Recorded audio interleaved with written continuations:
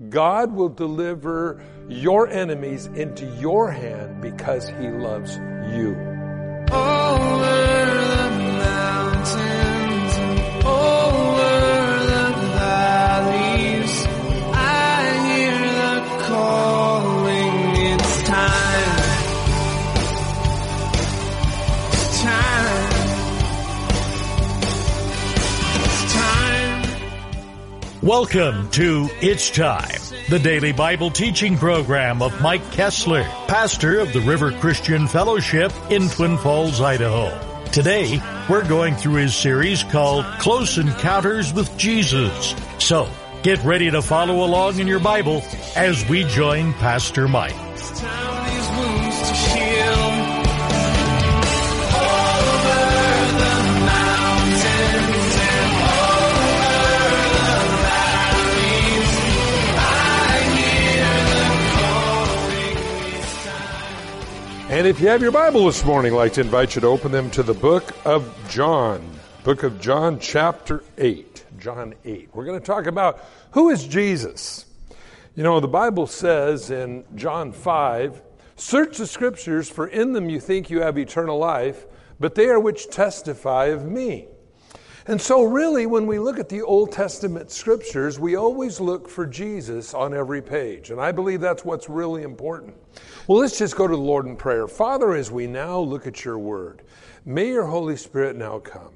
And may you touch our lives, and may we never be the same because we have heard your word, and because, God, it goes into our hearts and it changes us from the inside out. And so now may your Holy Spirit change us, encourage us, strengthen us, and heal us. In Jesus' name, amen. We're kind of doing a little bit of a mini-series called Close Encounters with Jesus. What we find here in chapter 8, Jesus is talking with the Pharisees. These people who were skilled, supposedly, in knowing God's word, and yet they knew about God, they did not know God. Now it's true, it's possible to know about something and not know that particular topic. Well, this is what it was with the Pharisees. They knew about God, but they didn't know God. And so in verse 53 of John chapter 8, the Pharisees are speaking to Jesus, and here's what they say. Are you greater than our father Abraham, who is dead, and the prophets that are dead? Whom do you make yourself out to be? Great question, but it was asked satirically. The question is, who are you? Who do you make yourself out to be, Jesus? Well, you know, it's interesting because if you study world religions, and we have kind of a chart, and I'll try to get it up in the back of the church again, so you can see what all the different religions of the world say, who Jesus Christ is, what salvation is, what eternity is like, and all those things. But what's really amazing, when you really look at different world religions, who Jesus is, you get a myriad of answers. Some believe he was a great prophet, a great teacher. There's Buddha, Muhammad, Jesus, and the rest. Some say that Jesus was Satan's brother. Some say Jesus was Michael the archangel. Some say Jesus was not really ever real. He was a phantom. Well, the Pharisees actually asked Jesus this question, who do you make yourself out to be? Who are you? I think it's an important question for every single believer to have defense for your faith. And I've shared this many times. There's nothing more embarrassing when you're sharing your faith with somebody and they pose a question to you and you really do not have an answer for it, yet you know what the truth is. Well, who do you make yourself out to be? Verse 54, Jesus answered, if I honor myself, my honor is nothing. It is my Father who honors me, of whom you say that he is your God. He's saying here, it's my Father in heaven who honors me. How did the Father honor Jesus Christ? I think that's an important thing. We see God's honor immutable signs and wonders that Jesus did. In other words, the lame walk, the blind saw, the deaf hear, and we saw the other miracles. Jesus walking on the water, feeding the 5,000 with the loaves and fishes, the men. And so we find that Jesus' approval came from his Father in heaven. It is my Father who honors me, of whom you say he is your God. Yet you have not known him, because I know him. And if I say I do not know him, then I'd be a liar like you. But I do know him and have kept his word. By the way, there's an honor and there's power in keeping God's word. In other words, God fortifies you and allows you to do what God wants you to do because you stand for him. And he says, your father Abraham rejoiced to see my day, saw it, and was glad. Now, this is an interesting statement Jesus makes here. Your father Abraham rejoiced to see my day, saw it, and was glad. Now, this is what's really important here, because there's a lot of distortions that come along in the cults to tamper with what we're about to read. It says that Abraham rejoiced to see my day, saw it, and was glad. This is not future tense speaking. It is very, very clear in the original language what Jesus was talking about, because the Pharisees immediately picked up on it in the very next verse. The Jews said to him, you're not yet 50 years old and you've seen Abraham? Whoa! How is this? Now, when we study the Bible, and you look at what the Bible says who Jesus Christ is, he's always been. Depending on what religion you get into, some say, well, Jesus was in the mind of God in the Old Testament, but he didn't exist before he was born in Bethlehem. Well, that's absolutely false, because again, right here, Jesus said, Abraham rejoiced to see my day, saw it, and was glad. Now, this is important because they said, you're not yet 50 years old and you've seen Abraham? Yep, that's right. You see, Jesus has always been. In fact, if we go back to the book of Genesis, the Bible says, in the beginning, God created the heavens and the earth. The word for God there is the word Elohim, and it's plural. It's speaking of a plurality of gods. Now, we're not talking about Zeus and Hermes and Buddha and all these other ideas of what God is. The Bible, the rest of the Bible, tells us who this Elohim is. Manifested in three personages, the Father, Son, and Holy Spirit. Now, why is that important? Because when you understand who God is, you'll have a better understanding on who we are, who you are. Why is that? You're a triune being as well, just as God the Father, God the Son, God the Holy Spirit. Let us make man in our image. Jesus wasn't speaking to the angels. The Father wasn't speaking to the angels. The Holy Spirit wasn't speaking of the angels. And by the way, there's nowhere, anywhere in Scripture you will ever find angels create anything. They are messengers. They are warriors. They are protectors, but they do not create. This is something interesting God gave to us as human beings. We have offspring, we have children, we have relationships, we have all these different things. But angels do not procreate. The Bible doesn't ever speak of that happening. And so when we look at this, he says, you're yet 50 years old and you've seen Abraham? Yeah, Jesus has always been.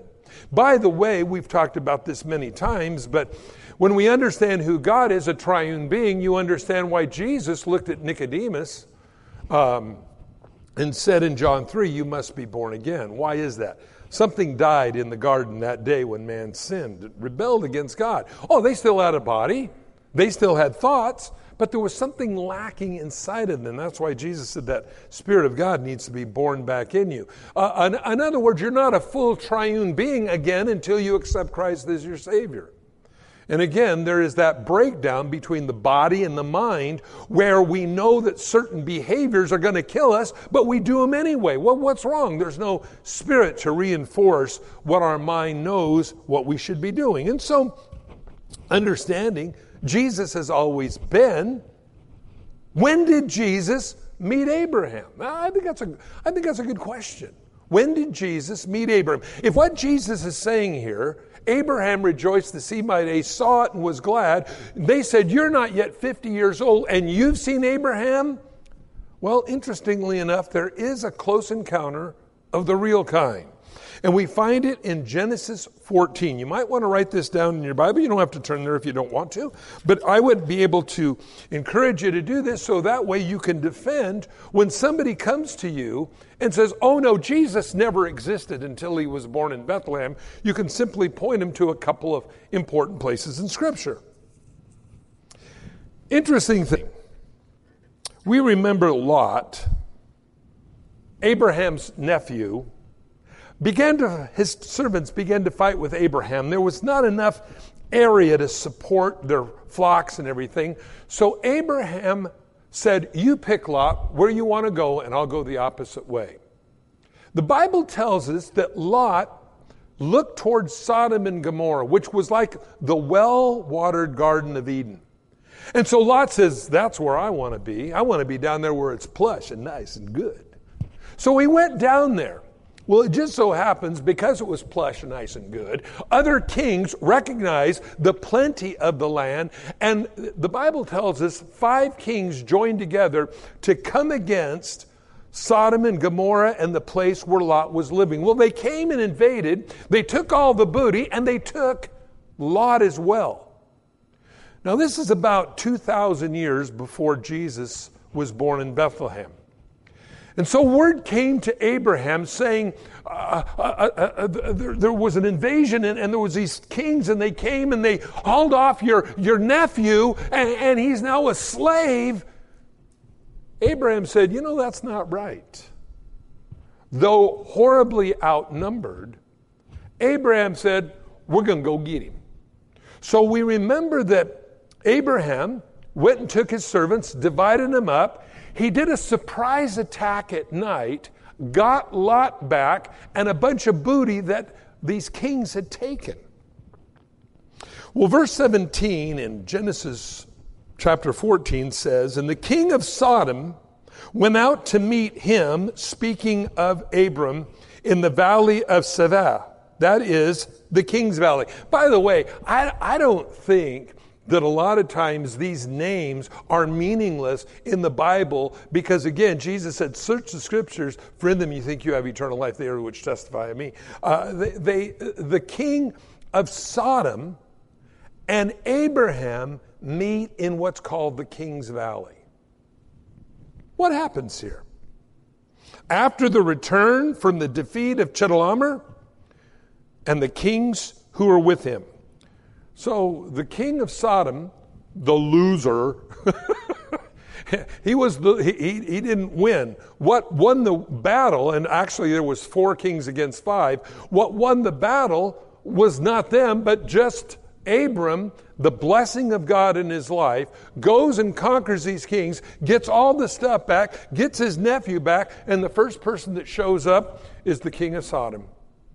A Satan type, if you will. Shows up, and also it says then Melchizedek, king of Salem, brought out bread and wine, and he was the priest of the Most High God. In the Hebrew, it's the word El Elyon. That's the name in which the Gentiles knew the great God by, was El Elyon, the Most High God.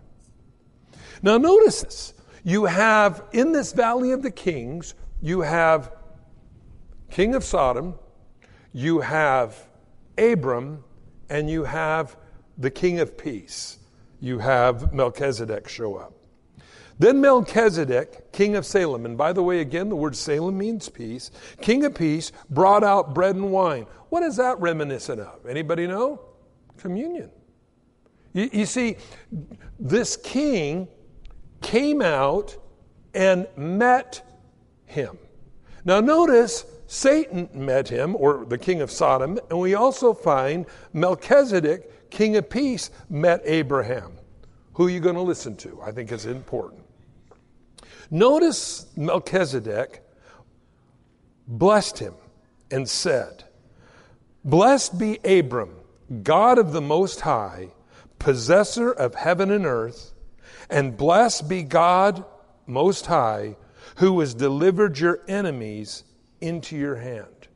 Very clearly, Melchizedek told Abraham, your victory was not because of your strong right arm and the sunshine on your shoulder and a bucket of water. It was because God delivered your enemies into your hand. Something always important to know. God will deliver your enemies into your hand because He loves you. Do you think as a Christian you do not have enemies? I guarantee you, if you've accepted Christ as your Savior, the war has begun. A lot of people say, well, I don't know if there's a devil, I don't know if there's God. Accept Christ Jesus as Savior, you will know the devil is real. He'll come hammer on you. He'll hammer on you in the morning. If I had a hammer, I'd hammer on you. You know the song. Well, he'll hammer on you all the time. Why is that? Because God has an ordained purpose for your life. I really believe that, friends. No one has ever been like you ever here before. No one will ever be here like you ever again. You are unique for God's purpose. And because you're unique for God's purpose, the devil wants to destroy that because of the lives in which you will influence for the kingdom of heaven through your life. And if the devil can't stop you in your tracks, he'll try to discourage you in all that you try to do for him. Now notice it says, he blessed him, who's delivered your enemies into your hand. Then Abram gave a tithe of all. Now this is interesting. This is a pre-law principle that Abraham just felt overwhelmed to give a tithe to Melchizedek because he recognized that he was from the Most High God. Now, a couple of things. First of all, long before the Levitical lineage of the priesthood for the nation of Israel, here you have a priest that shows up, for all intents and purposes, a Gentile. We talked about that last week when Jesus was talking about how Naaman, who had leprosy, was healed. There was Jewish people who had leprosy in the land of Israel, yet God chose to heal a Gentile over some Jewish person. Boy, this was what really riled them up when they were so angry with Jesus, they took him to the edge of the cliff and they were going to push him off. Well, here you find Melchizedek. The Bible here says we don't really know who he is. Or do we? Well, we'll read about this in a second. Now the king of Sodom said to Abraham, and by the way, after this great spiritual encounter with Melchizedek, this priest shows up, king of peace, brings him out bread and wine. They sat down. He pronounces a blessing upon him. And by the way, moms and dads, I do believe you can pronounce a blessing upon those that you love because you're a Christian. And you need to do that when it comes to your children. You need to do that when it comes to your family gatherings. Pronounce a blessing upon them. God loves you. He'll do what you say. So pronounce a blessing upon him. The king of Salem did this, Melchizedek, and Abraham's response was he paid him a tithe. Now, in the midst of this great spiritual encounter, Abraham has just experienced a great victory on a confederation of kings. And if you read earlier, you can read it on your own there if you back up. He sent them all running in the middle of the night. God was with them, confused the enemy. They all took off running, left all the goodies behind. Abraham and his servants all scrape it all up and bring it all home. And who shows up? King of Salem. He wants something. What does he want? The king of Sodom said to Abram, now notice this. This is really weird, everyone. The king of Sodom said to Abram, give me the persons and you take the goods for yourself. Isn't that the way it is? Isn't that what the message of Satan really is? I want the people, you take the goods. And yet, so often, so many Christians pursue the things rather than people. And yet, that's the very thing that the king of Sodom recognized was where the true value was. It wasn't in the things. He said, you take the things for yourself. I want the people. What do you think the devil wants in this world? He wants the people. He'll do whatever he's got to do. But who does he go after? He goes after the person who has been blessed by God, blessed by Melchizedek, and saying, you take the junk, I get the people. But Abraham said to the king of Sodom, I have lifted up my hand to the Lord, God Most High, possessor of heaven and the earth. I will take nothing from a thread of a sandal strap. I will not take anything that is yours, lest you would say, I have made Abram rich. You know, very clearly, Abram wanted not only himself, but everybody else to know, and notice that, lest the people say, that God is the one that has blessed me. You know, it's unfortunate sometimes people turn to the world to be blessed, even as Christians. But that's not what God wants. What God wants from you is you to recognize Him as your provider, as your heavenly Father. He will bless you. And what's important is the people, not stuff. Well, let's go over one other place. Let's go over to Hebrews chapter 7. Hebrews 7. And the reason why we're going to go there is because we find in Hebrews chapter 7 who Melchizedek is. Now, it's funny, we find this in the New Testament written. The book of Hebrews, of course, was written to the Jewish believing brethren. And notice what we find here in Hebrews 7 concerning Melchizedek. Again, flashback where Jesus said, Abraham rejoiced to see my day, saw it, and was glad. The Pharisees said to him, you're not yet 50 years old, and you've seen Abraham? Well, who is this Melchizedek? Where is the only other encounter that we find anywhere? Now notice chapter 7, verse 1. For this Melchizedek, king of Salem, the same one we just read about a second ago, way back 2,000 years before Jesus.